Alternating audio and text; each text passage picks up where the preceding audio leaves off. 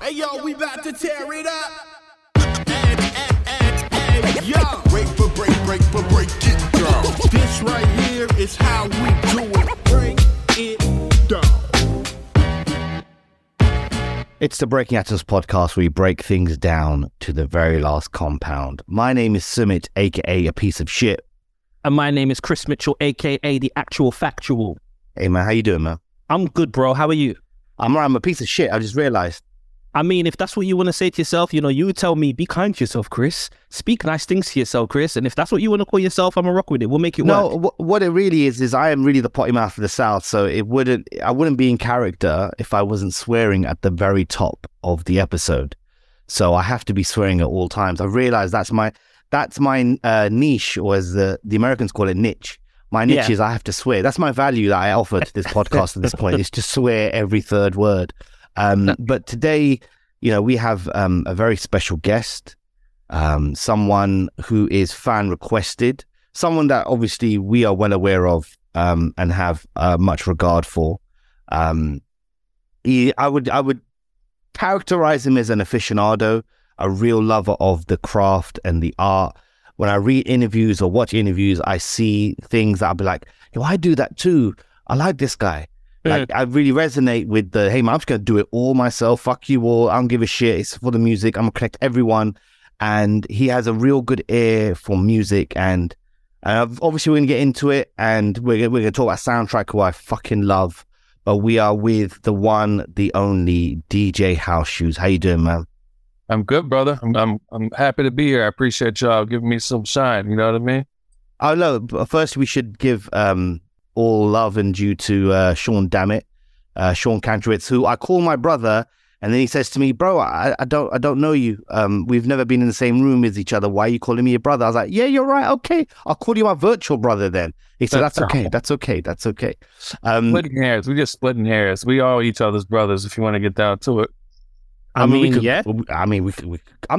his brother. Shoot, I'm not his brother. Listen, bro, you ain't got the bloodline to be a part of my family life. We're really going to go there. You got to relax. I come from Kings, bro. Now, Dude, man, we had this conversation the other time about how I'm brown. I was born a king, but that's okay. It's okay. But no, shoes, you're here. Listen, we appreciate you. And we've got a lot to get through, and we'll, jump around. But one of the first things I want to talk to you about is the label, SCM. Let's get straight to that with the new releases. I mentioned Soundtrack. He's unbelievable. I love the flip stuff that you got with him. I mean, he put something on his Instagram months ago. It was a flip of the Song Cry sample, and I've not ever managed to get it out of my head in the way he chopped that. So talk about the new releases on the label, working with Soundtrack, Mike and Keys, and let's get into the kind of promotion side right at the top before everyone drops off listening. So let's do that. Street Corner Music was a record store that I started working at maybe 1994, so damn near 30 years ago. It was the first record store that allowed me to be a buyer. They trusted me with their money, you know what I mean? And when I was getting ready to start the label up proper, I couldn't think about what to name it. And it came to me about a week later. I was like, they were the first ones that trusted me with the bread to kind of curate the shelves and the ears of their customers. And yeah, 10 years. This is the 10th year of the label. Basically instrumental hip hop. I'm good with beats. You know what I mean? We just dropped the Mike and Keys record. Me and Mike and Keys were playing tag for years, and then Nip passed, and I went to the studio, and Mike looked at me and said, we want to do a record on Street Corner Music. Usually I'm the one approaching. I don't take projects, you know what I'm saying? And I was like, well, guess what the fuck you about to do? But yeah, it's definitely, it's all personal. It's a labor of love, you know what I mean? The foundation of the foundational goal for the label is just existence. It's a very low ceiling that I keep just to kind of protect my heart.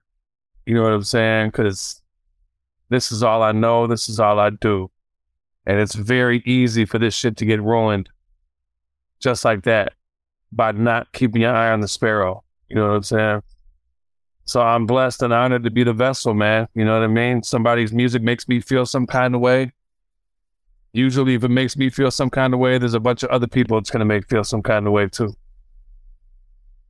Yeah, I feel that. I keep my eye on the sparrow and you keep a low ceiling. I felt that. Tell me about Street Corner Music, the store, because my happy place is a record store. Right. When I go into record stores, I just like touching vinyl and CDs. Even if I'm not going to buy at that particular time, I just feel it. Like, take us back in time, walking into Street Corner Music, the record store. Like, what was the vibe like? You know, staff members, teams, and what kind of music were you listening to? Do you remember any particular albums from that time? It's actually a really, really, really crazy story. About 5 years ago, I went to a photo exhibit. It was a B+ exhibit. It was him and Danny Hastings and a third photographer I can't remember. And I walked in and I was greeted with 3 Danny Hastings covers, Cuban Links, 36 Chambers, and Hard to Earn, all pressed from the original negatives. It was like a fundraiser for this school for children. And they were like $300-$400 a piece. I ain't never spent no money like that on nothing. When I first walked in, I just looked at it like, man, this shit is gorgeous. Like, wow. And something kept calling me back to it. You know what I mean? And I was leaving, and the Wu-Tang joints had sold, and the Hard to Earn sitting there, and something's just telling me, man, you got to cop that shit. And I copped it, and 2 weeks after the show was done, I brought it home and I unwrapped it, and I fucking realized that I went to Street Corner Music for the first time to buy Hard to Earn. I went to fucking Street Corner Music. I heard about this record store. It's like a mile from the crib. And I fucking asked them if they had Hard to Earn. And I knew they wouldn't have the vinyl. I thought they just have the CD. So I asked for the CD. And they were like, we're sold out of the CD, but we got 1 copy left of the album. And, you know, I grabbed it. I go on the floor. I'm doing Snow Angels and shit. And I'm like, man, this spot is dope. You guys need any help? And they were like, we don't have a budget for another employee, but we could pay you in credit. So the day I went to Street Corner Music to buy Hard to Earn was the day I was hired at Street Corner Music. Full circle. I got hired at St. Andrews Hall like a month later. And I fucking met JD like 6 months later in the same spot. You know what I mean? Personal. You know what? It makes me reflect on, you know, what Summit said in the intro about you being a connector of people and record stores being, you know, a connector of community, not just for music lovers, but for people. And it's made me think, about 6 months ago, I was in New York. I was staying in Ocean Hill and I became very frustrated, Shoes, because I'm like, where are all the record stores? Like, I'm thinking, this is New York. Where are the record stores?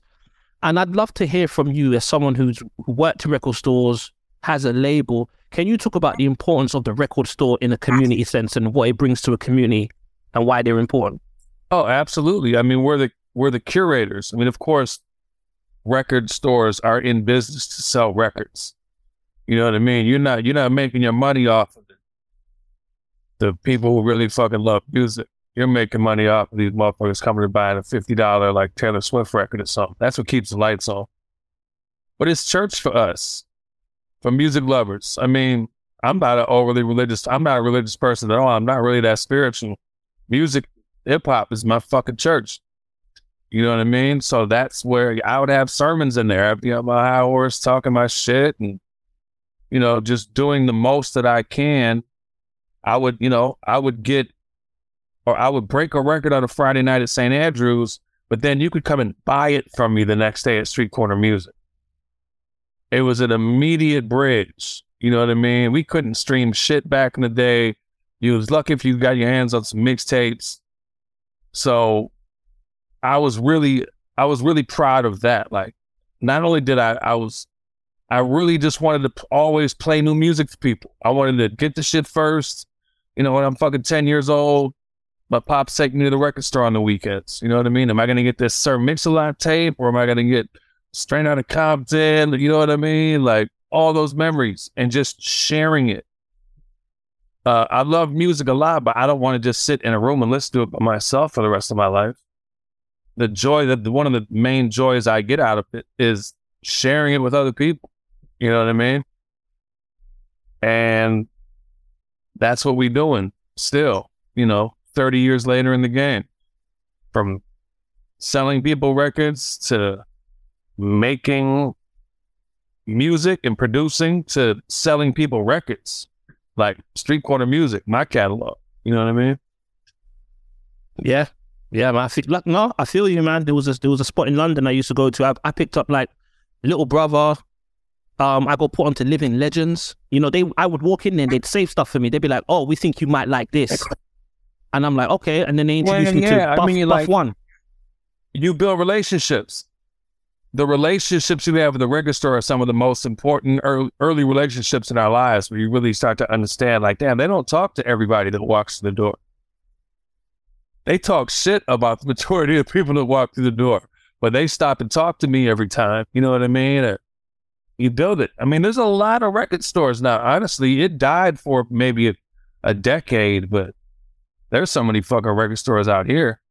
I'll tell you, the cheat code, and it's Pandora's box. It's absolutely devastating if you don't have self-control.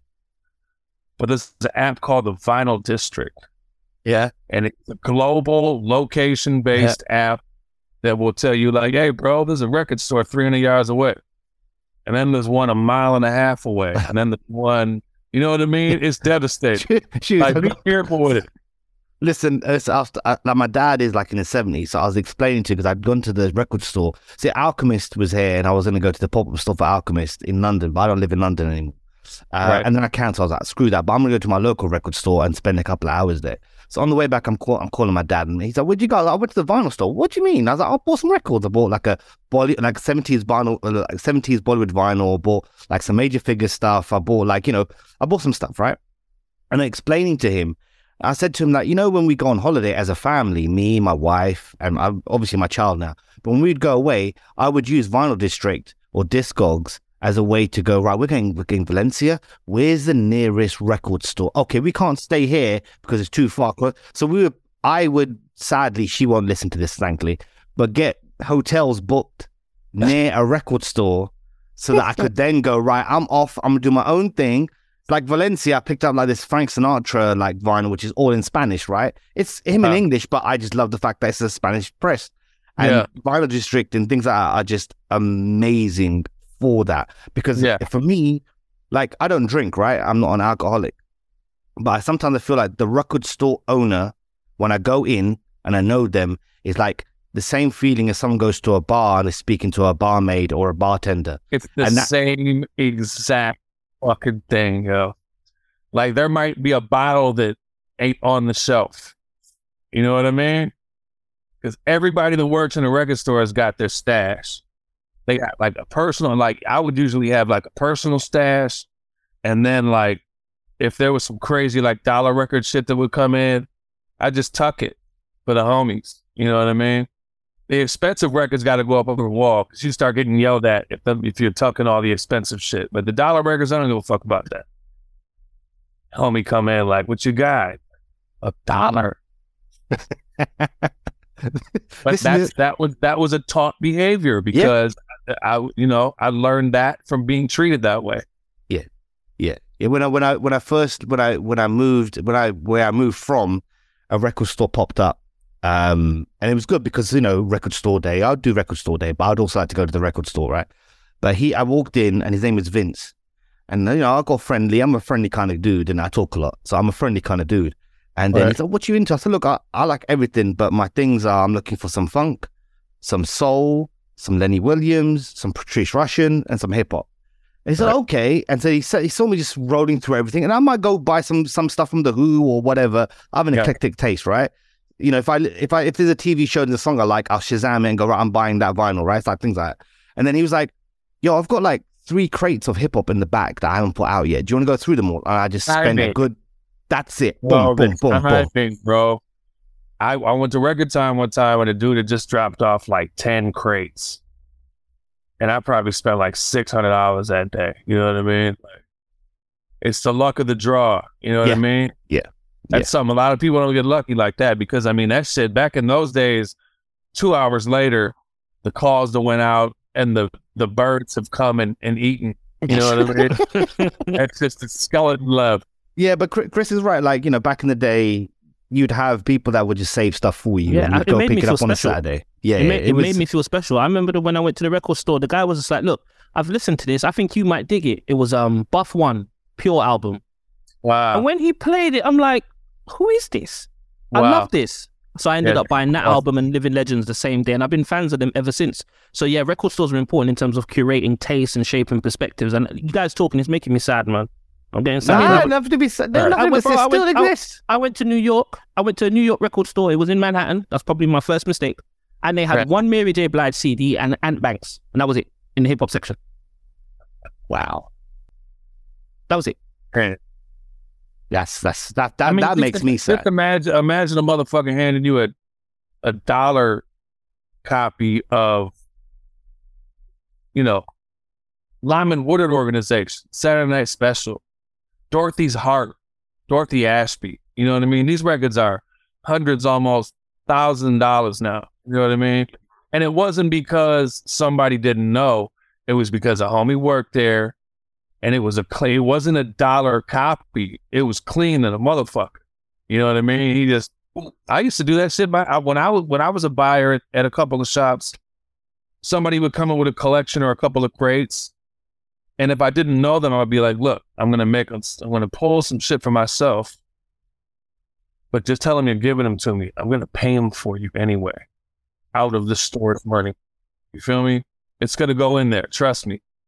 And if they didn't agree to that, I would keep that same stack and I'd just price them all 94 cents. And I work at the shop, so I'm paying probably like a quarter a piece for them. Love that. Most expensive record that I own, it's like a $700 record. I paid a quarter for it. You know what I mean? That's mad. No, like when I this was, I would say, about 6-7 years ago now. I was in London. I think it was Sister Ray Records in Soho in London. Yeah, that's the spot. Yeah. I went there, and listen, let me tell you something, Shoes. They had a 94 original OG pressing of Illmatic for £11. Wow. The reissue was £20. It's twice as much. Yeah. So I'm like, what's wrong with this? And I was like, I checked it, and I said, can I play this? Yeah, sure. I'm playing it, and I'm playing it over, and I'm playing it over again. I'm just checking if there's any bumps, scratches, if it jumps. Even if it does, I don't care. I was like, this is 94. I'm reading everything just to make sure, like, I ain't being duped here. £11, bro. £11 for a 94 OG pressing, and it's like clean. I was like, I'm gonna get this cleaned up. I've got the vinyl cleaner. I'm like, yeah, I ain't that's packed away. No one's touching that. It still happens, man. It still happens. And the key is to know like the DNA of the store. What is the store? What do they like? What is their moneymaker? Because if it's not like a hip hop store, they don't give a fuck. Or if it's a rock store, you'll fuck around and come up all crazy jazz shit or crazy soul shit just because they're not checking. 98% of stores are run by Discogs now. I mean, the price range and shit, which is absolutely that kind of even the leveled the playing field a little bit in terms of pricing, because you could. It's destroyed the playing field. Like a stadium, it's a crater. There used to be a stadium there. It's just a big hole now. Yeah. You know what I mean? Yeah, I actually saw someone come into the record store one time to sell some stuff, and they were looking on Discogs whilst they were checking the stuff in to see how much it was. I've paid some crazy money. I mean, a few months ago, Shoes, I said, let me just go to the record store and see what they got. And I found an original, a CD, Cellar Dwellers, The Last Shall Be First. I was like, oh my God, £25 for a CD. Wow. For the CD? I mean, I'll tell you, over here, you could probably find that at a thrift store for like $1. You know what I mean? It's Cellar Dwellers, man. I needed it. Do you know, we will absolutely move on to other things, but I just let you know this morning when I had to go see my daughter for a little bit, just look after her for a little bit.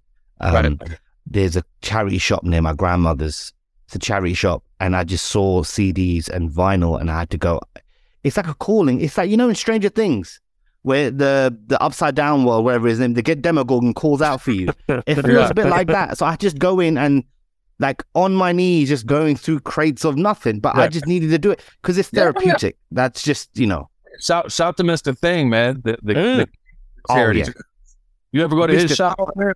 No, I haven't. His is down in, I think, Brighton area. But listen, Mr. Thing is one of the best DJs we have out here. Well, I mean, above and beyond that, he's one of the greatest people you'll ever meet in your life. Yeah. He's a man. Listen, the older you get, records are good, but people, energy. Like, he has a fucking incredible energy. He's just a very kind person. He's a fucking genius with his music, and he's fucking done me so many solids. What a king. Yeah. Shout out to Mr. Thing now. Definitely. You love that guy. Love that. Go on, Chris. And I was gonna say, let's go back in time a bit, Mr. Shoes. So in my CD hoarding days, I came across your album Let It Go. And I'm gonna be honest with you, Shoes, I didn't know what to expect. It's just house shoes, isn't it? You got a name we can trust. So I wanna go back to that album. Talk about the moment you realized, okay, it's album time, and tell me how you hooked up with I think it's Trez Records. Because they've got a few of my favorite albums as well. Yeah, I mean, I honestly could tell you, I forgot, but let me get a cigarette for this. All good. While Shoes gets a cigarette, I want to go vinyl shopping, but it's too late. It's too late. No, it's too late. Bro, you got a charity shop near you now? There's charity shops near me, yeah. All right, when I come check for you, I'm going to have to go to them. Yeah, no, I'd like going to charity. Look, anywhere I can go get vinyl and itching for it, I'll just go. My wife knows. She sees a charity shop, you want to go in. That's one of those things. Got it. Go on, Shoes. Mr. Shoes. All right, so Let It Go came from like Dilla shit, all that drama, all that bullshit that was going on back in the day. You know what I mean? There was a lot of shit in the city going down. We ain't going to go into details. It happened. It's in the past. It's over with. We all good now. But it was just a lot of fucking bullshit going on. And I was like, you know what? Let it go. Like, the title of the album has so many layers to it, from that type of shit, personal relationships, and just layers upon layers. You know what I mean? So I just started hitting the homies up. I had a batch or two, and actually, no, what happened is I made the whole album first. I sequenced the album first. So it was an instrumental album first, not planning on being an instrumental album. It's just how I wanted to do it. I wanted to create the movement of the record, you know what I mean? With no raps on it. And then I took all my homies, all my rap relationships, I wrote them on a piece of paper. And then it was like the old school shit where you have like the word and the definition, and you got to connect the dots and shit. I got the original piece of paper around here somewhere. I was like, yo, Charlie would be dope on this. Mo would be dope on this. We'll put Tone on that. Danny on this one. You know what I mean? And yeah, man, it ain't the greatest record in the world, but it's me, and I'm goddamn proud of that motherfucker. It ain't really no skippers on it. It's something singular, though. It's not made to listen to one song. You're supposed to just press play and let that bitch ride, Got all the interludes. That's my favorite part, is the interludes. Just kind of gluing everything together, putting little vocal drops, little dialogue over it. You know what I mean? But yeah, that's what my fucking life, that was my life 12 years ago. Absolutely. On a record. Yeah. It's a really good album. I bought it twice. I bought the digital and I bought the CD, because it's like, there's certain, we say on the show, there's certain people, when they drop something, we don't even have to hear it. We just buy it. Like, it's, blue. You can trust. That's the goal. That's the goal in any business. I hate the word branding. I hate the word content. I hate all that words. You know what I mean? I just make it dope and just be consistent and do the same thing, if not a little bit better every time. It's all good, man. You know what I mean? It's human. Yeah, I agree. How did you hook up with Trez Records? How did you get their interest to release it? Trez had put out a few records from the homies, Shaw Jackson, Big Tone. And yeah, Jakara was a cool ass dude, and you know, I thought it would be a good fit. I liked what he did for the homies. I'm not trying to go to Universal Records with this shit in 2012. You know what I mean? I know the landscape. I know how this shit works. And I just wanted to, you know, release a document. A lot of people die without documents. It's like I got my document made. Permanent. Yeah, Trez Records was a great label. Do you remember, is it Cos, the rapper? He's on Let It Go. Absolutely. Before I Awoke, that album? Yeah. Cos C-O double Z? No, that's Dreamville. There's That's Cos, Dream C-O. Yeah. This C-O. album, Before I Awoke. Actually. Yeah, Before I Double Awoke, right. I'm going to send it to you. This album is crazy. It's got Aloe Black, Blue, Exile. It's one of those. I was listening to it this week. There's a dude on Street Corner, the homie Really Nathan. Like, I put his record out on the strength because he had done a beat for Cos, and I was like, man, who made that beat, bro?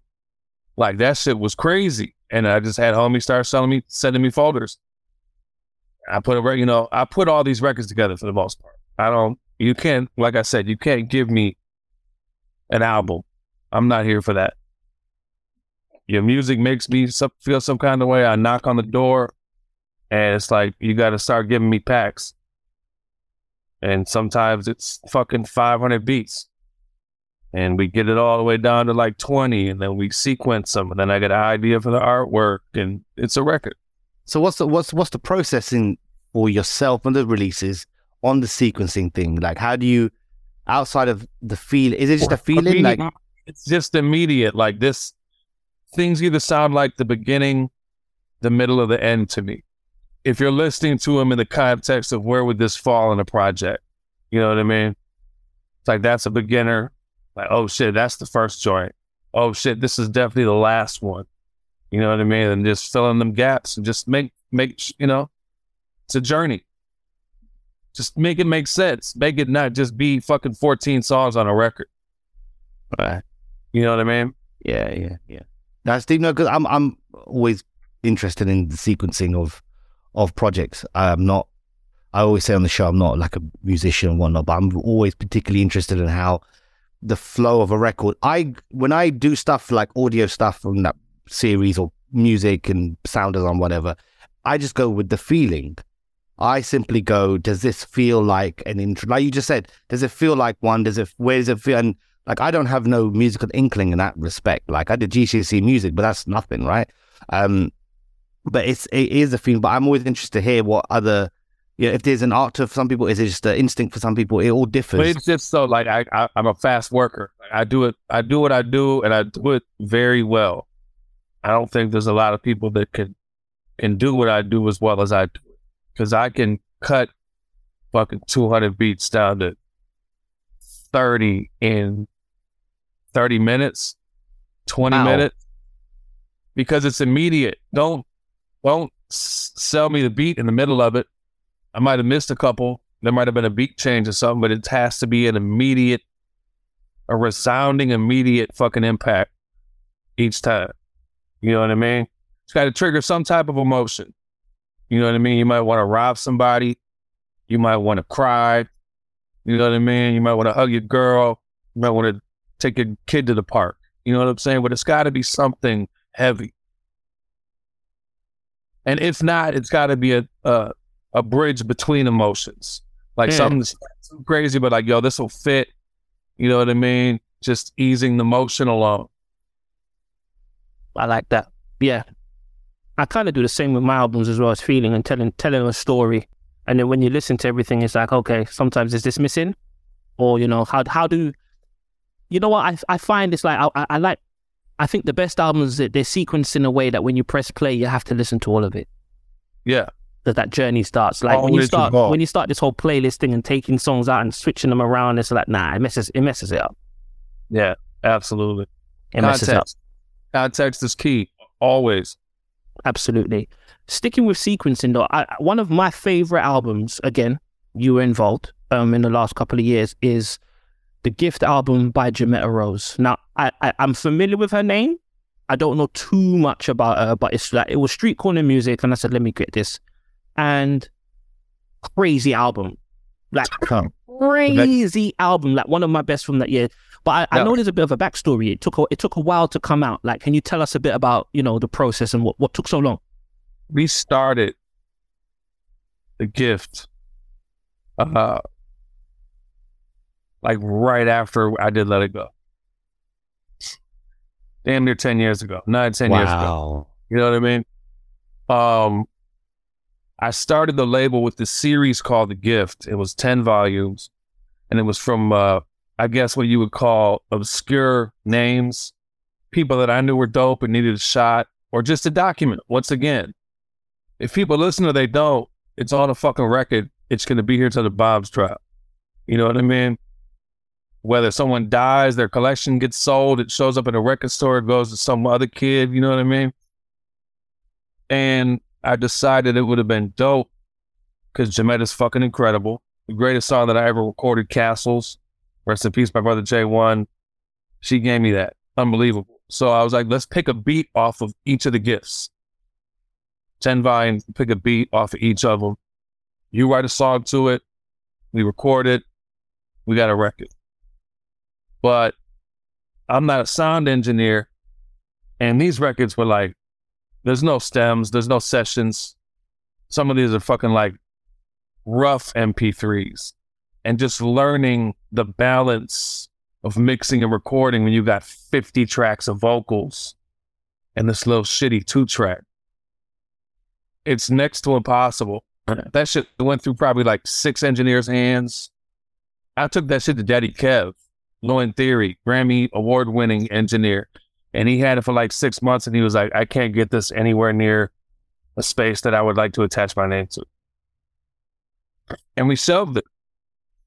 We shelved it for like 2 years, like 6 years into it. You know what I mean? Like, fuck, I guess it's just a lesson. And then for some reason, one day I was like, fuck the gift. I was like, my homie Magnetic is an in-house engineer at the Disc in East Point on the east side of Detroit. And me and Elzai recorded Out of Focus there in like 1996, 97, 98. You know what I mean? And he's been the in-house engineer for like Detroit rap music, like hood shit. So I know he's getting fucking trash files for decades. You know what I mean? Just waving his wands and making it wonderful. And I hit him up and I said it to him. And he was like, man, this shit is a fucking mess. But he got it done. He got it done. I was really emotional when he sent final mixes. And then right before he went to manufacturing, he was like, let me do one more pass on it. And he put like another 8-hour session on it. And I was in tears when he sent me that shit. Because I had given up, and it's an incredible record, but sometimes like, fuck, like what you gonna do? I'm not gonna release it like on some fucking lo-fi shit. Like, it's soul music. I want it to sound present, you know what I mean? And he fucking did that. Yeah, and it's a wonderful fucking record. Please check it out if you haven't had the opportunity. Jametta Rose, who was the fucking queen of Los Angeles. Yeah, The Gift, Around the Way Clean. Yeah, when you wake up and it's fire. When you wake up, it's fire. Yeah, I was going through some things, some personal things when I listened to the album, and it soothed me through that situation. That album right there is it's special. It's very special. Please check it out if you're listening to this. Check the album out. I beg you. Verily, verily, I say unto you, like they do in the Bible, innit? Go and check that. Wow, biblical talk. Yeah, man. Over to you, bro. You want me to throw it to me? Okay. As we're doing this interview, Shoes, I realize there's things that obviously you're far more talented than I am, but there's characteristics that we share. Getting things done quickly is something that I think has always been my thing. Whether it's crap or not, I don't know, but I work very fast. It's just who I am, how I can cut through things quite quickly. Where someone say, can you take 2 days to do this? I'll do it in 3 hours. It's not like it's like a general thing. It always has been, right? Right.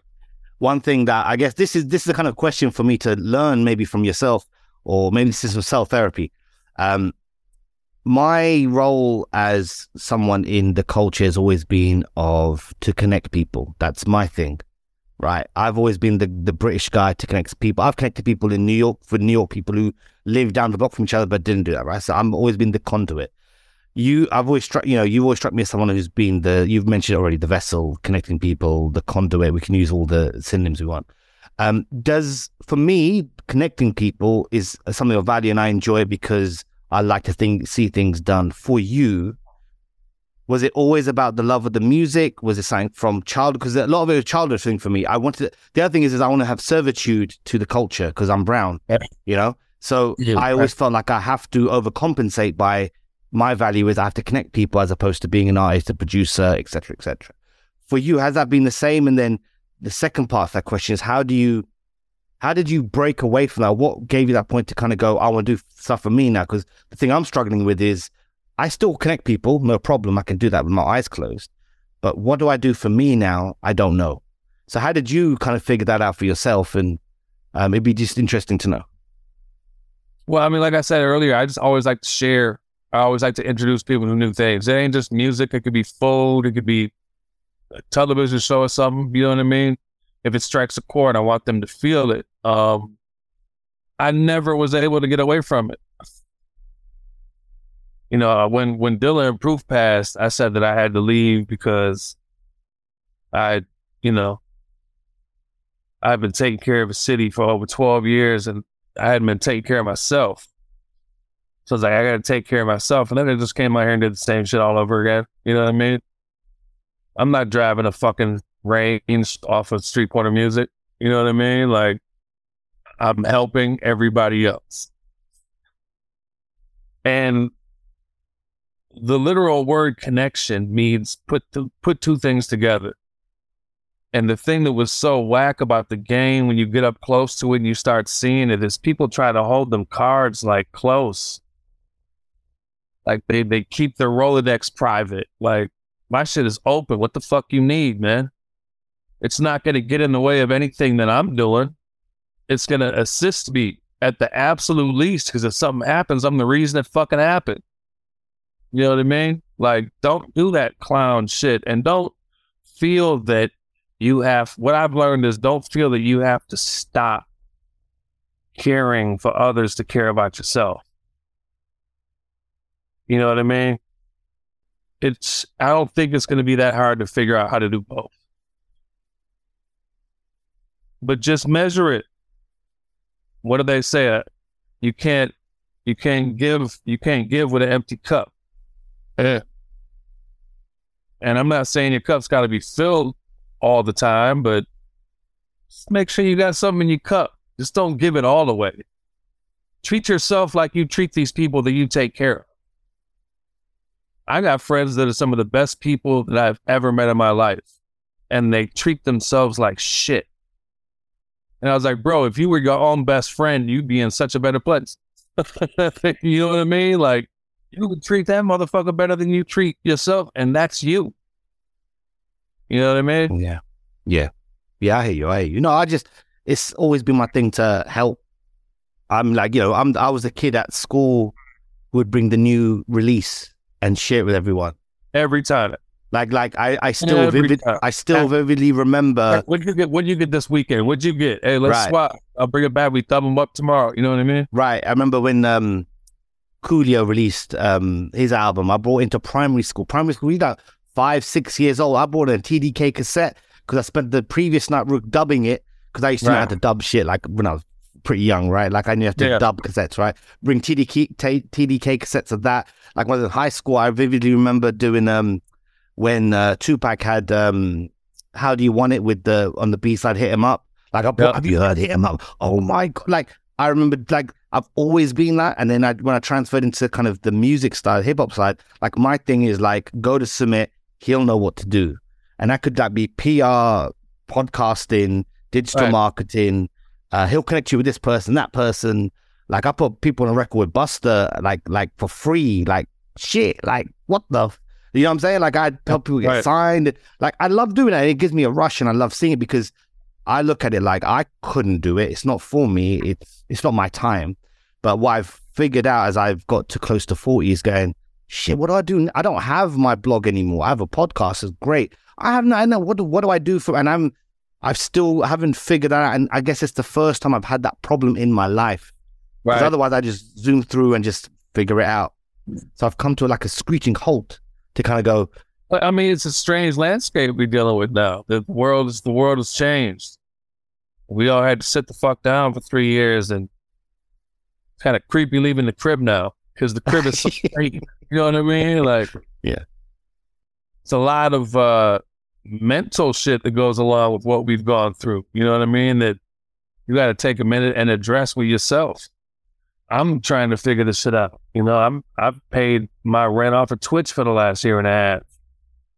So I'm not like in a rush I'm not DJing fucking laundry money. Like, no, you got to give me my fucking fee, homie. You know what I mean? Or I'll just be at the crib. I'm not interested in going out to parties. I've seen everybody that I enjoy. I'm not trying to be cramped in a fucking room. I'm bougie. I'm about to be 50. If I ain't backstage, I'm at the fucking crib.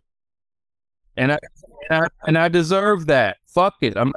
I'm not being fucking high post. It's like, yo, man, fucking house shoes. I'm not about to be in the middle of all that shit, man. I'm fucking chilling. Go get a piece of pizza or something.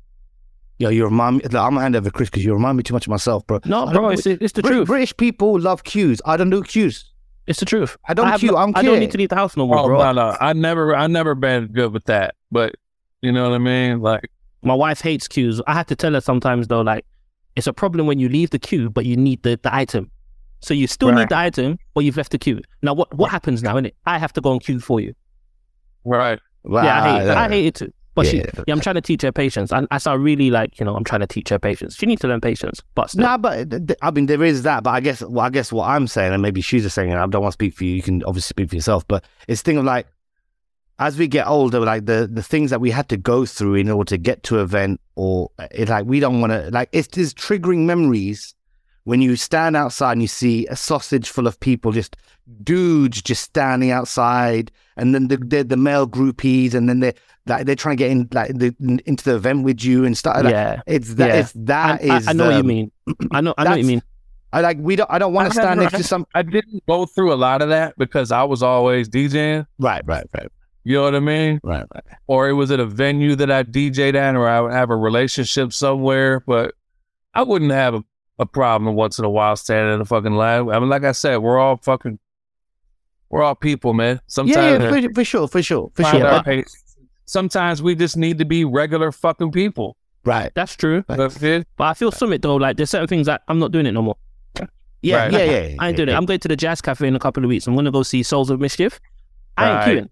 I'm getting there 2 hours early. I'm having a drink and I'm having some food and I'm sitting down. You lot queue outside. Yeah.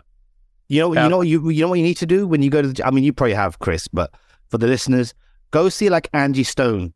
Yeah. Or someone like that at the Jazz Cafe. Yeah. Because put on some hard bottom shoes and go out. For my 21st birthday, my birthday for 21st, like, what do I do? Like, I ain't got no friends in it. So I took my fake friends to see Angie Stone at the Dwele at the Jazz Cafe. And he brought out Angie Stone, and that place lifted off, but it was respectful. Like, you know, I was with someone and we were done. Like, I moved away, some dude danced, and she was like, I'm with him, and he just kindly moved away like that. And that's, you know, it was a vibe. It wasn't no hip hop like, yo, what? Like, it wasn't like, you know, it wasn't one of those ones where, like, no, this is getting way off track. But I remember I was in New York City, my guy Marzi, and we had some friends of his, and he had to drop a friend off. So he left me with two of these people, like girls I never like knew before this night. And I'm like, okay, I'm in charge of these girls. Like, I can't let anything happen to them. Not that I'm being toxic masculinity in nature, but I'm looking out for their safety. Some dude comes by and wants to dance with them, and she goes, no, I'm with him, meaning me. I'm like, yo, bro, like, you know, whatever. He's like, yo, you ever come to East New York? I'll fuck you up. I said, I'm here right now. I'm not coming to East New York. What the? Yo, if you come, I just started laughing like, dude, I'm here. But anyway, at a Dwele Angie Stone concert, you have to deal with that. If you're in a regular club that are playing DJ Khaled, you might have to deal with that. So that's right. Yeah, I mean, I'm people are fucking worthless, man. You know what I mean? Frustrating. Jesus Christ. Look, as we wind down, and Chris, you know, feel free to jump in questions. I've not been to LA, and I need to experience that. Me too. Still, Me too. I've not experienced LA. I've like been South by Southwest. I've kind of gone through Atlanta very briefly. New York was the place I used to always go.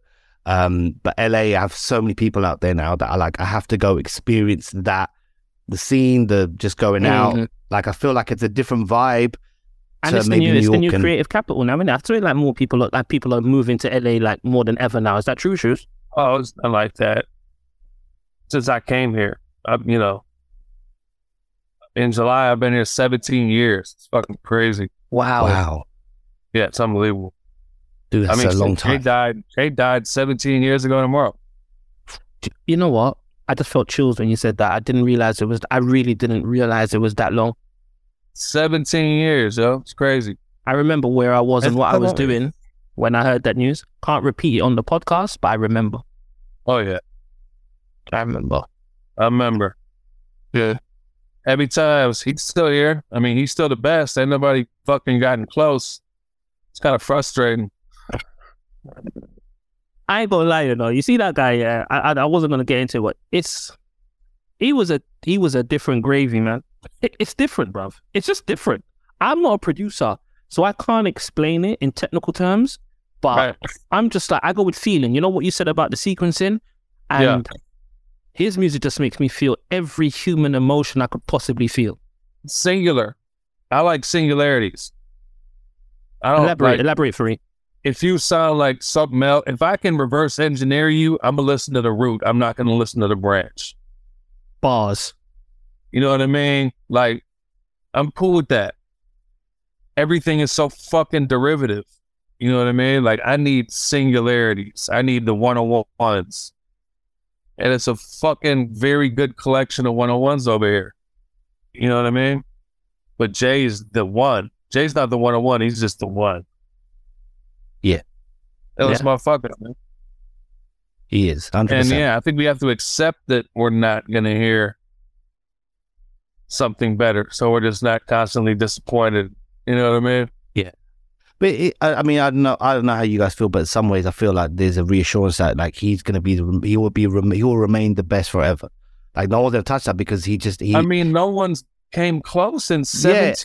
And like the shit, like, he died 17 years ago. I played shit from fucking, 25 years ago that ain't nobody close to. That's a quarter of a century. It's a generation.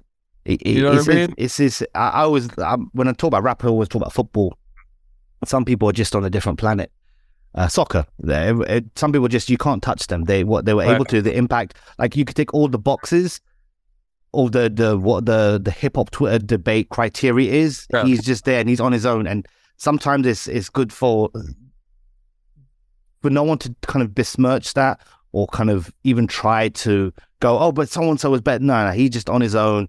On his own planet. I have learned, I think one of the most valuable things I've learned in the last few years is stop saying that something is the best. We all need to do that. Even if we think it is, just say it's your favorite. Say it's your favorite and stop arguing with motherfuckers who ain't gonna get it, who don't get it, because we're not even arguing about the fucking art. We're not arguing about the beats. We're arguing about their fucking opinion. Your opinion is arguing with their opinion. Yeah. You feel me? It's not like the actual, nothing is getting handled. There's no progression. It's cool. I mean, you can have like discourse and talk about it creatively and all that, but all that, like one's got to go and all that, that shit is the most simple shit I've seen, man. How about one ain't gotta go? One ain't gotta go. Like, let's get another one. I said one time, sorry to cut you. I said one time, someone said one's gotta go. I said, no, I'll go. Keep all of those. You see, what you guys are just demonstrating is the eloquent way to kind of, I would just say to the person who wrote that, your mum's gotta go. That's what I've got to say. Your mum's gotta go. But listen, like, we gotta grow up one day. You know what I mean? You could say the same exact shit. I mean, the artist response is no response. What the fuck you doing in the comment section in the first place? And I mean, if there's a worse place in this dimension than any comment section ever, Please tell me. And when you realize that, why the fuck are you there? Why do you even read the comments? Like, who fucking cares what anybody, like, read the piece. Take what you take from it. Why are you scrolling and like, what is that? And that's what they got us all caught up in, man. They fucking won, yo. Like, Death Scroll is more valuable to the enemy than the invention of gunpowder or the bullet. Death Scroll has killed more people in this world than bullets. Motherfuckers just... When the motherfucker came up with that shit, like, wait, we can make it so it just scrolls forever. That's one of the most devastating inventions in the history of fucking mankind. I'm 48 years old and I'm fucking...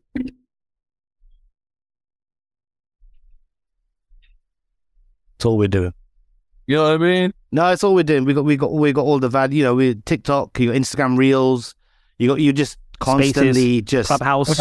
They're like, you gotta make reels now, and I'm like, no, I fucking don't. No. You are real. You don't need to make reels. You are real. You're a highlight reel already. Like, don't let any of these motherfuckers tell you gotta do something that you don't want to do. You don't have to do some bullshit. I never got a Snapchat. I'm not getting a fucking TikTok. No, me neither. YouTube Shorts. I'm not gonna fucking waste my energy on that shit because all that shit is fucking everything up. That's why my daughter can't watch anything for 130 seconds. Yeah. You know what I mean? They've minimized thought so much. It's ridiculous. I'm like, I need you to watch. If you're going to watch something, it's got to be at least an hour long right now. All right. And you're going to write me a little piece of paper about what you just watched when you're done. It's crazy, man. Yeah. my For the kids. Sorry, go ahead, Smith. No, I was going to say for the kids is data. You know, we can joke, laugh and stuff, or I could. But generally speaking, for the kids, like I've got a young daughter and I'm scared as hell to kind of how do we navigate through? Like, how do we navigate through? There's the element of like, okay, social media, and then you got the weird elements of the dark nature of the web and how easy it is to get trapped into that. Then you got, cyberbullying and how, yes, we had bullying, yes, we had fights, and yes, we had these things, but now it's amplified because it can be shared not just in your area, but the entire world. You can embarrass people, revenge porn. I used to have to fucking sneak into my parents' bedroom when they were at work and like find the porno magazine. I had to find them and move them because they could tell I was finding the motherfuckers. You know what I mean? I'm terrified of that shit. Like, yeah, it's mad. Laptops, tablets, like, you can't control a child that wants to beat off. No, because like even social. No, like even social, they can create different profiles. They can like it's Exactly. got so sophisticated now that they're ahead of the parents. The parents have got to be ahead of the game. Yeah, my 13-year-old nephew texts me. Like, I'm like, oh man, like you was just a baby the other day. He texts me. He goes, "Have you gone for your walk today? Have you drank water?" I'm like, first of all, you're too damn nosy. Stop texting me. But it's just like at one point he's gonna send me a Facebook request. It's coming. It's coming. I'm shook. Yeah, I mean, all we can do is lead by example, man. I thought Facebook was whack, right? And I was talking so much about Facebook. And I deleted my Facebook over a decade ago. You know what I mean? Don't let anybody tell you that we need any of this shit. We don't need none of it. Only reason I need an Instagram is because it's it's like, I'm putting records out and shit. And I got, I do need it for my business shit, but personally, I don't fucking need that shit. I don't give a fuck what none of you motherfuckers are doing. I don't care, but I still look at that bitch for like 600 hours a day. At least you can be honest though and admit it, because like you're doing it and you're like, man, what the fuck am I doing? I use social media when I'm bored, but obviously for the podcast I use it, and obviously connection is fine, but like I could do without it. I just deactivated my Twitter. I couldn't give two shits. Like, it's there only for legacy. Well, like, I'll go there, reactivate it, then another 30 days, deactivate it. And I just don't. Yeah. I have I used to be the head of digital who didn't give a shit about social media, and like I can go through a phase, but like I've got to use it because You've got to stay relevant. But then I don't give a shit about that. I like Instagram because it keeps me in touch with my friends and I like to support them, right? Like I like seeing that, right? But then they could also send me a WhatsApp if they needed to. But the way things are going, like social and like I feel quite good when I'm not on social. I only use it when I'm putting my kid to sleep. So I'm bored. So I scroll and just go, I'm bored, let it sleep, cool. But now I'm just going, nah, screw it. Twitter's off, cool. I need to find something else. I want to read a book, an ebook, find something else useful in my time rather than being, entrusted into that kind of circle. But no, I hear you, bro. I hear you. No TikTok for breaking atoms for sure. No, we do. I set up just now as we were talking. I've set up a TikTok. It's called Break the Atoms. You're a clown, and I've got me and you doing AI dances. It's me and you doing the mini rock. You're a natural clown, bro. Yeah, right. Fucking, I'm a drawing. And my first post is going to be me hanging myself. Wow. Okay. On that note, Shoes, we appreciate you, man. For sure. We appreciate the candidness, the chat. You're always welcome back anytime you need. We want to come and chat. Anything. If y'all want to chop it up, I'm here, bro. Let's do it. I don't give a fuck. I'm trying to be more visible without me having to do it. You know what I mean? Yeah, so fair. I think that'll pique interest to get some of these fucking records. So, you know what I mean? I'm all about it. Absolutely, man. We appreciate you, man.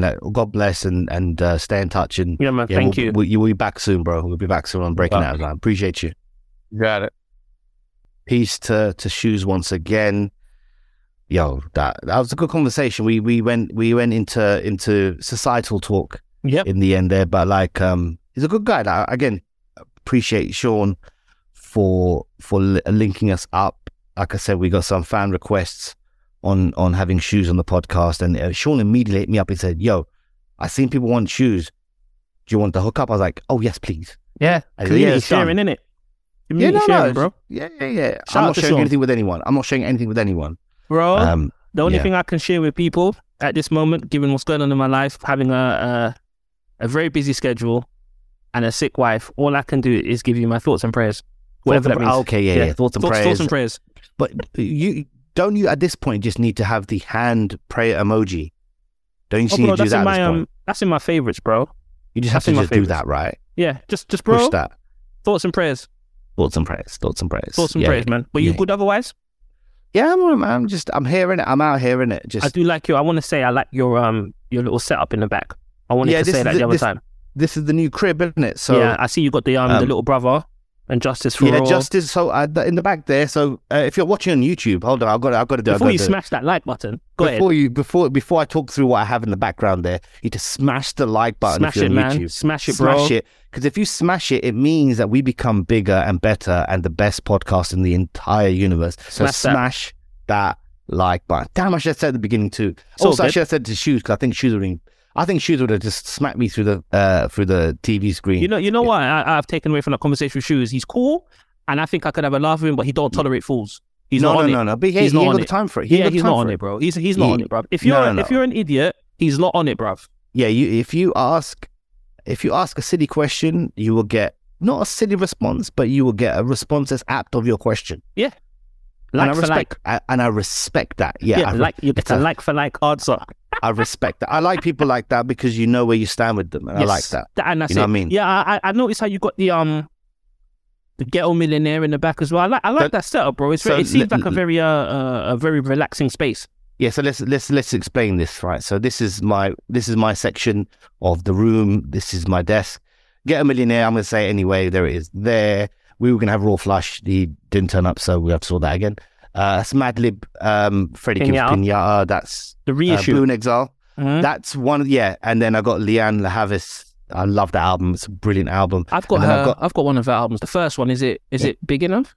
Why does that sound like big enough? This album, that album is brilliant. Pause on that. Brilliant. Sorry, I don't do pause. And then we've got Sean's Game, Justice for All. We've got the Mick Boogie, God's Gift.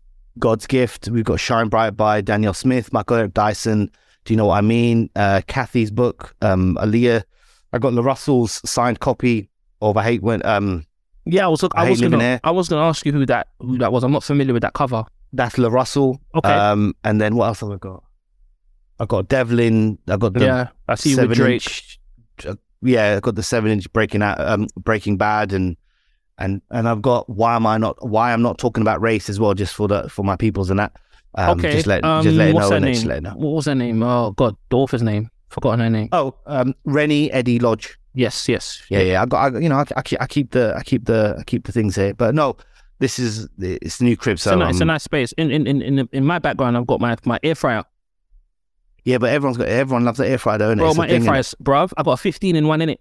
It's an air fryer, pressure cooker. 15. Bro, I'd be cooking up some. Bro, I might start Breaking Adam's food channel, bro. So you can do like chicken and all that stuff, bro. And, like, I'm basic in it. I know you don't eat meat, but you know, like it's got this function called steam roast. So when you steam the chicken, it steams it and it's so juicy. And then when you air fry it, the skin is crispy, but it's still juicy on the inside, fam. Okay. Bruv, I understand. Bruv, I'm gonna start Breaking Adam's food channel so we can on smash TikTok, that like button even more. On TikTok. No, I've been doing a lot of cooking. There's a guy called AB, Smoking and Grilling with AB on YouTube, and he does like really cool recipes. Like he's made me feel a lot more confident in the kitchen. Actually, shout out to him. That's good. I mean, air fryers will help too. Air fryers have been a godsend for many people. So smash that like button, and maybe we'll get a sponsorship with an air fryer company. I'm gonna put my hoodie on because I want to, and I don't really know why. Now I look why have you put your hoodie on at the end of the interview? I look like one of them, like Darth. Yeah, bro. You look like a Sith Lord. Yeah, Sith Lord. I love the Siths, bro. I love them.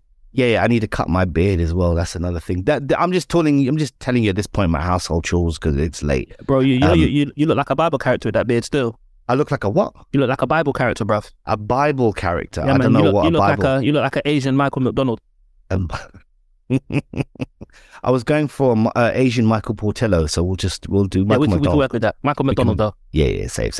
But no, man, I appreciate you. How are you doing? Otherwise, you good? I'm good, boy.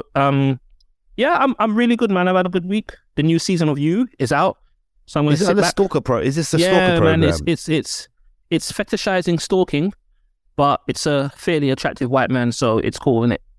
Okay. So when it's yes. If it was an Asian or a black guy, bro, you see, if me and you was doing what he was doing, we would be out of here, fam. We'd be out of here. Okay. I know it's a show in it, but still. No, but But I'm good, bro. I'm good. A lot of money goes to these really funky shows, like a serial killer that eats people, and like Bro, look at that sad story about the young lady that's gone missing. I think her name is Nicola Bully. Yeah, she's gone missing, and bro, you're seeing the fascination of true crime actually come to life now, because you've got people with sharing conspiracies online, going to the last spot she was seen. Yeah, and it's like, no, this is a real person that's gone missing. It's not a joke. Yeah, don't do that. Yes, indeed. I wanted to say one last thing as well. There's a label. I don't know if you're familiar with them. I know you're a vinyl guy. Shout out to 90s Tapes.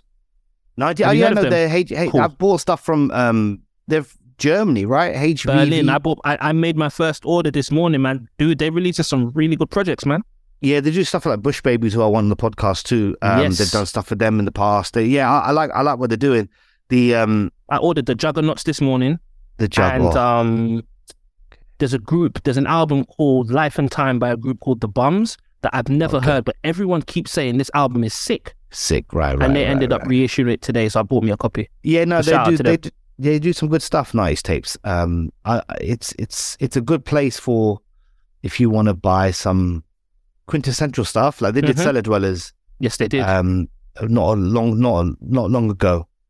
But it depends on the project. I'm sometimes a bit bougie in the sense that I want the original pressing, not the reissue. I was gonna say. Yeah, I understand. And my reason only for that is, and I say that having just put in an order for De La Soul stuff today. Okay. You don't have those? I have 3 Feet High and Rising, but I bought it again, the reissue. So I have the original. Why? Just because, sometimes, just 2 things. One is I like what they've done with the packaging. And is it like a gatefold? No, this is a cassette I bought the cassettes. So I have the cassettes of I think I have Stakes is High cassette. I have De La Soul is Dead, and I think I have 3 Feet High and Rising. I definitely, because some stuff is still in other places, but I definitely have 3 Feet High and Rising on cassette. So I bought some De La Soul stuff. The second reason I bought outside of the presentation, second reason is it's money going to them this time.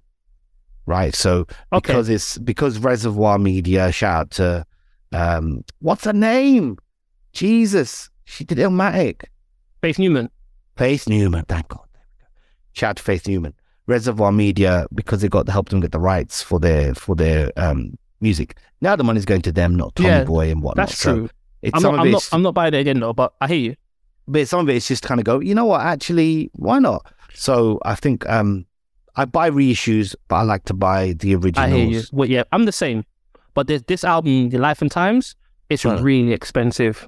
Yeah, I can imagine. Like when you're buying OG pressing of that, it's kind of hard to find. So and people jack up the prices. Yeah. But I do like my original wherever possible. But if I really like it, then I'm just like, yeah, I'll buy the reissue. It's not a problem. And I think, to be fair, like Just Blaze is the one who said to me, "Why do you care about if it's a reissue? Oh, just enjoy it." And I was like, "All right, okay, you're right." And he was like, "I'll buy reissue. I don't care." I was gonna say, man, Just Blaze got money, man.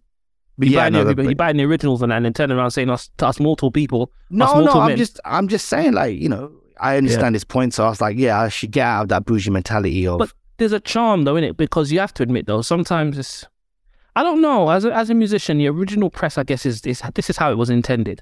When you're dealing with a reissue, you've got the reissue label. Sometimes the quality of the repress ain't the same. And I know I'm sounding like an audiophile right now. Just buy whatever you want, innit? That's what I'm trying to say. Buy whatever you want, whatever makes it. But I think for people who I say this, I guess Shoes would have had a lot to talk about on this, being that he's a music connoisseur. You're right about the pressing, also the weight. So sometimes, like, you know, like you'll get the splatter version of a West Side Gun, you know, Hitler Wears Hermes 3, whatever, right? Yeah. The splatter doesn't make. It does sometimes the quality of the splatter or the quality of the color vinyl isn't conducive to the pressing, doesn't help, or the weight of it changes or whatever. So like when you go real deep into it, for people who like to collect, some people just like, hey, I just want 128 gram black vinyl because I just like the way it sounds and whatnot. Some people like the colors. The other thing is people like to buy vinyl and not open them and not play them. And I had a question here for Shoes as well, just how he feels about the repress, because I remember Carr. He wrote a tweet one day and he was like, you know, people are complaining about the condition that the records are arriving in. I pack them securely. I know that when they're in transit, sometimes they can get thrown around. And he made a point. He was like, look, there's people out here that actually want to listen to the album. So if you want a refund, just send me back the record and I'll refund you. Yeah, I mean, it can happen. I don't think, to be fair, like even when I've bought from Discogs, or like if I bought a vinyl that's come, like if Alchemist or whoever it is, like, I never have problems with the vinyl itself. Like I don't have a problem with, you know, if this come a cut. I mean, thank God. Sometimes it can happen. But I like to play the vinyl. I just don't. I've not had a chance to sit down and open my records. But I love ripping up vinyl. Like when we got this space behind me in order to get my wife involved, I was like, oh, here's the Friends vinyl. So it's like the Friends, I bought that. I was like, here's the Friends vinyl. Do you want to play that? Oh, here's a new Kendrick album. Let's rip that open and just like go through the process of that. You're sharing. It's a sharing thing. So I you know, shoot, I bought this, you know, 5. You know, remember 5? No, but 5 had a couple. I've got like 5, 7 inches. Like, you know, Keep It Moving. I think Keep It Moving or whatever the songs were. But like Backstreet Boys in like 7-inch vinyl. So like I can go, hey, let's listen to that, and that's important. I found out the other day. There's a vinyl collection behind me. Roxy's got an original pressing of The Listening, bro. Wow. I said, this is my wife. You see what I mean? I said, that's deep. That's deep. I looked at her and I said, this is why. Yeah, that's deep. That's deep. I found. I know Ninth Wonder found it recently, so I had to find it as well. But he recently found, or he was giving it away, the Godson. Ninth's Godson. He was like, I'll give it away for real. I have found one. I've got a copy. What, he was giving away vinyl?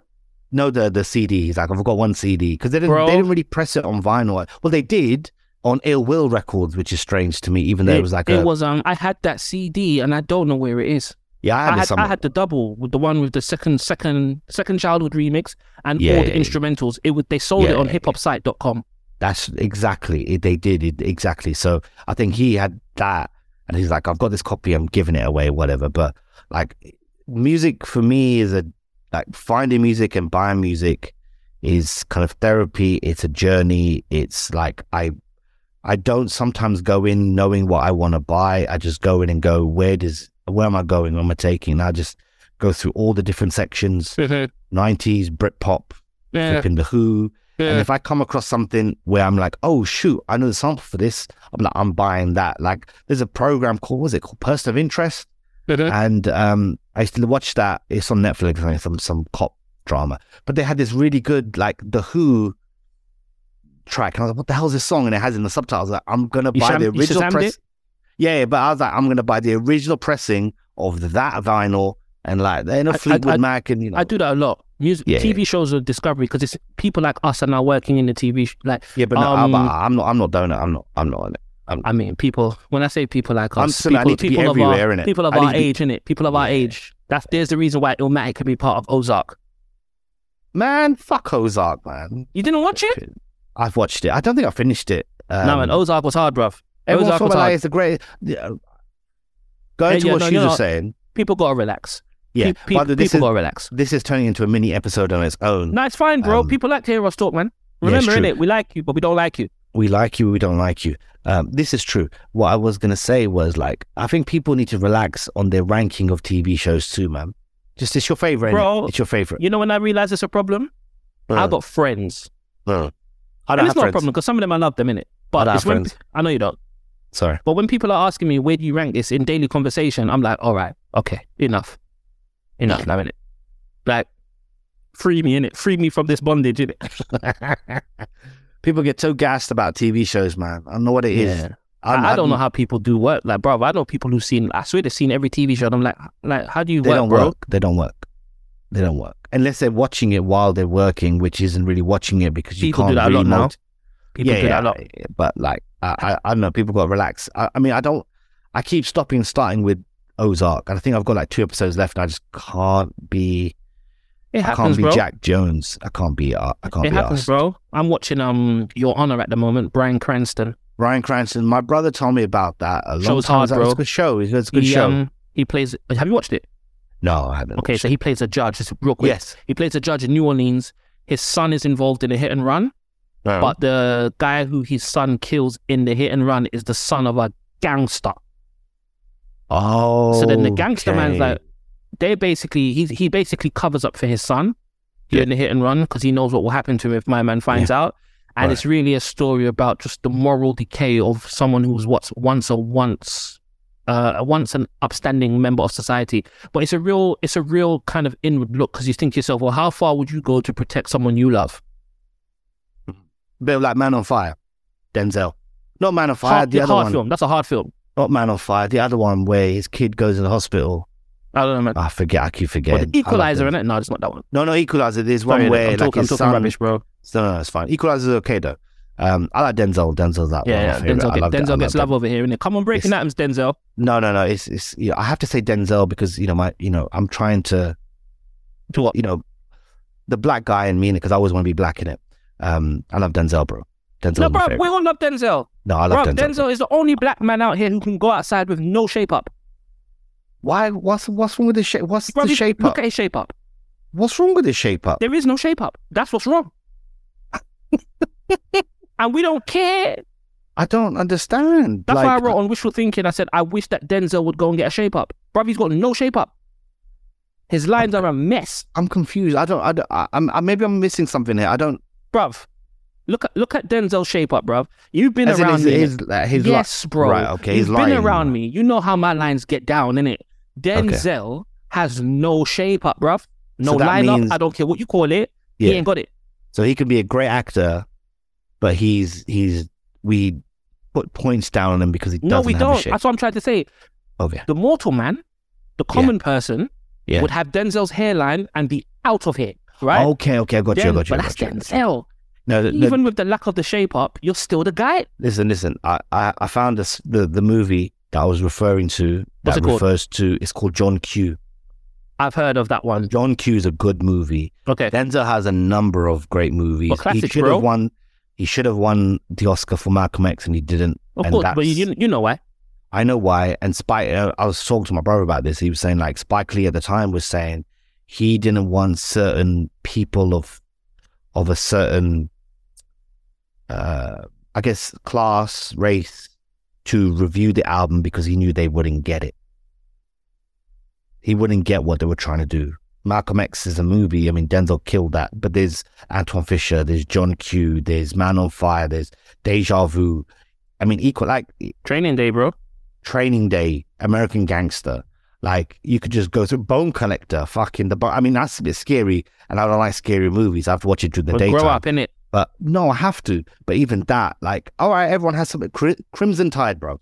Talk to me about I'm Crimson going to be Tide. honest with you. You're saying a bunch of movie titles I haven't seen, but you know, I think I'm going to have to do my Denzel research this year. I'm not a movie guy. You know, like, see what I love about Denzel, on it? He did Malcolm X, and he did Cry Freedom too. I've seen Malcolm X. I've never seen Cry Freedom. Bro, I just watched Taxi Driver the other day. What, De Niro? Yeah. Bro, I watched Falling Down for the first time last year. Falling Down Michael is... Douglas. When he goes crackpot, yeah? That's me. Bruv, that film was hard. That's me. That film was hard. Yeah. The Denzel is... you know, they talk about De Niro, Pacino, whatever. Right? I get it, right? Pacino... let's get some film talk, innit? Dylan, holler at me, yeah, let's get some film talk, right? So, Dylan Green, because he has real notes. Let's get into some film talk now, I thought you took on my bridge and Dylan. I thought, how you know Dylan, bruv? Yeah, bridge, I know Dylan. Shout out Dylan Green and Dylan Banton. Yeah. Shout out both Dylans, yeah? Yeah. So, you see Al Pacino, innit? He's a good actor. He's revered because he did Scarface. He did Godfather. Me, as a snob, when I watch movies, I find that Al Pacino, as great as he is, and this may be sacrilegious, blasphemous, whatever you want to call it, innit? Like, he shouts a lot, right? And that's not acting to me, just shouting, innit? Right? And the thing that was great about him in The Godfather was he kept composure. As he goes on from, like, Son of a Woman, and then he goes on, and then he gets more shoutier and shoutier and shoutier. Like, look at Heat. Brilliant, great movie. Bro, bear in mind, I remember I said I haven't seen any of these, innit? I'm just saying to you, what I'm saying is, like, they talk about Pacino being a great actor. And he is, because he can command a screen. And when you think about filming, you talk about framing and all those things. And he knows where the camera is, and he knows how to hold he's got great presence, right? But he shouts a lot. When you talk about De Niro doesn't need to shout to convey the emotion and what he's feeling. And of course, everyone's different. But Pacino shouts. Denzel can shout his head off, but Denzel can be calm and collected and own that screen. And ladies and gentlemen, this is Sumit Sharma speaking. I said nothing about Al Pacino, Robert De Niro, none of them, man, innit? It's him. His name is Sumit. You can direct all your hate mail, cancellation requests at this brother here looking like Obi-Wan Kenobi. Look at this guy. Post Godfather, like Glenn Ross, right? Great movie. Brilliant movie. Pacino's in there. Plays a salesman. Glenn Ross is a great movie, but I love that movie. Shouting Pacino. Don't you shout, bro. But MOP shouting, you love them. No. MOP are conveying an emotion, right? Pacino shouts listen, man, they don't shout every single song like they kind of do, but they're mash out posse. Al Pacino, for the characters, they need to shout all the time. Like, go back to the calm, collected, like, go to that. No. But you know what I'm going to say to you, innit? If you don't want to hear him shouting, go watch something else. That's true. But I love Pacino. I'm just saying I love Denzel more than I love Pacino. That's I like Denzel, man, by default. Like the taking of Pelham 1, 2, 3, which is the remake of the original. Like, Denzel's brilliant in that. So is John Travolta. I'm going to do my Denzel research this year, man. Inside Man. I watched Man on Fire. I loved Man on Fire. Look, bruv, The Great Debaters. Oh my God. I loved Man on Fire. I bought it on DVD. Yeah. But yeah, Denzel. I love Denzel, bro. Yeah, but still got no shape up, but safe. No, bro, I'm telling you, man. You always know the measure of a man. If he can get through without a shape up, he's good gravy, bro. I should be scared at this point, I think, because like De Niro and Hove had beef in it when he mentioned De Niro on the Empire State of Mind track. So what's De Niro's problem? He had beef with the fact that he mentioned his name in a not so nice way. Tell Robert De Niro to shut up, man. No, he didn't like. He didn't. Tell him, listen, bro. They had words and that, like Tell some him to flipping Oh, Mr. I Chow remember side. at the restaurant, innit? Yeah. Tell him to shut up. Tell him I said that, innit? Shut up. You're saying that now. Yeah, nah, my name is Christopher Wayne Mitchell, the second son of Eileen and Ansel Mitchell, yeah? I was born on the same day as Prince William. I ain't even got to give you the birth date. Do your Googles. Tell Robert De Niro I said shut up. Who were you born the same day with? Prince William. Fuck that guy, bro. Yeah, I was born in the same hospital too. Wow. Oh, My that's mum and deep. Princess Diana had the same consultant. That's deep. That's deep. He never come to see me that day though. Shout out to Diana. But William. Nah, bruv, I was saying the other day, yeah. God. You see, Princess Diana had an Instagram. Oh my day. Bro, you know what they call bad bitches? Oh my God. Princess Diana. We're not doing Bro, this. listen Not to me. Let doing me this. finish, innit? No, we're not. Princess Diana would have mashed up Instagram, bro. This is you talking. This is Christopher Wayne Mitchell speaking, bro. Princess Diana would have had Instagram on smash. Oh my Lord. Tell me I'm wrong, bro. You see when Princess Diana goes, You're wrong. bro, imagine Princess Diana at the Rock brunch. Rock Nation brunch, bro. Oh my God. Imagine Oh my Princess God. Diana at the Rock Are you Nation brunch. Are you seriously telling me that you're having me a picture of Snow Allegra and Princess Diana together at the Rock Nation brunch, which is Bro. a picture taken by Lenny S. Bro, Oh my Lord. Princess Diana would have mashed up Instagram, bruv. Why She are would you probably like be this, the bro? most followed person on Instagram if she was alive. I was saying it to Roxy the other day. What? Princess Diana in Africa? But you're making it out like she's putting thirst traps out. Like she No, could I'm just not be saying doing thirst regular. trap. She was a very attractive woman, first of all. Okay. Secondly, she was a fashion icon, Yeah. right? Yeah, Had yeah, yeah. charitable work as well. Bro, she Yeah, would have yeah, been she would have been out of here. Yeah, that I agree. That I agree with, like the charity Bruv, work can you and all imagine that. can you imagine if Princess Diana and Dodie and that went on holiday and put it on Instagram? It's over, fam. It's over. It's over. Believe me. Oh my Lord, I think we've descended into depths unknown, bro. What is No, bro. Listen, this is Princess how I think. Diana innit? at the Rock brunch with a picture taken Princess by Lenny Diana S. at the Rock Nation brunch Okay. would have shut down the internet. Do you know what really chuckled me? Speaking of Rock Nation brunch, is the picture of Tupac with Nah, the that leafy finished me. background. That finished me, and bro. And that finished me, bro. People need to relax. People need to relax. Hey, listen, yeah? I don't want none of these internet men to get their hands on my none of my fault, nothing. Please, leave me alone, innit? Leave me alone. It's done, man. You're already in the You're I already know, there. I'm asking you to leave me alone. Leave. You see me, Christopher Mitchell? Don't put my... Listen, I don't know what's happened today. I Bro, think we're both. I think we're want you both to go... tired. when we finish, I Oh, want you no. to sit down and think about this, yeah? Princess What? Diana at the Rock Nation brunch and tell Listen, me... I got a lot of love for Princess Diana, man. Like I got a lot of love for Me Princess too. Diana. But too. like, I just want to say F William, innit? Like I don't like No, that no, guy. bro, he's man. an idiot. He's an idiot, bro. He's He's an idiot and he's a trashing ballad. And he's a ballad. Yeah. He's an idiot and he's a ballad, innit? Like, I don't like the fact I was born in the same day as you, but I can't change that, innit? But he's going for his brother and that, like, you know, I don't know. But I'll be man. honest with you, I don't think I reckon William can fight still. You think William can fight? Hmm. Oh my Lord. Bro, look at Bro, we see William's ballad. Can you imagine getting a headbutt with that? What? Right across the bridge of your nose. That's You so are bad. Finished.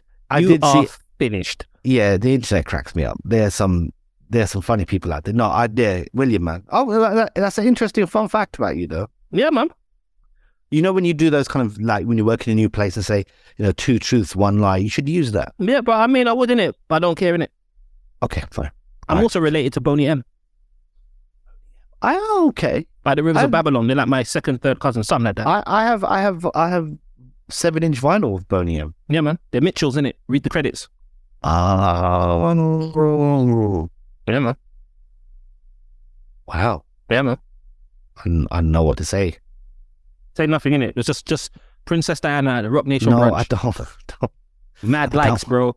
Mad likes on IG, fam. Oh my God. I can't, I'm sorry. bro. I'm sorry. I I'm sorry. can't. B dot and Princess Diana. Bro, you see, you're laughing. You're going on like, bro, you see if B. Dot ever saw Princess Diana, you're acting like he won't pull out the phone and take a snap. Of course he would. I'm gonna keep it real. I know B dot. I don't think he would have cared. Or who's that? I don't know. He Excuse wouldn't me. have cared. He wouldn't have cared, bro. He wouldn't have cared. All right. Listen, anytime I've seen B Dot talk to B Dot, it's rap talk. It's, you know, how big would G Unit out there? How big would Dipset out there? Like the mixtape, this, that. It's, Princess Diana was getting shouted out on rap songs in 1996, fam. No, I know. I'm just saying. I don't think B Dot would have cared. I just say I would. If I was at the Rock Nation brunch and I saw Princess Diana, straight IG story. No, for sure. Like, you know, Princess Diana was a G. I got a lot of love for it. I just don't want her at the Rock Nation brunch. Nah, I'll be honest with you. When I woke up this morning, DJ Khaled and Princess Diana. No, I don't bro, want that. I ain't gonna lie. When I woke up this morning, I didn't think I'd be talking about Princess Diana at the Rock Nation brunch, but I can't get it out of my head now, bro.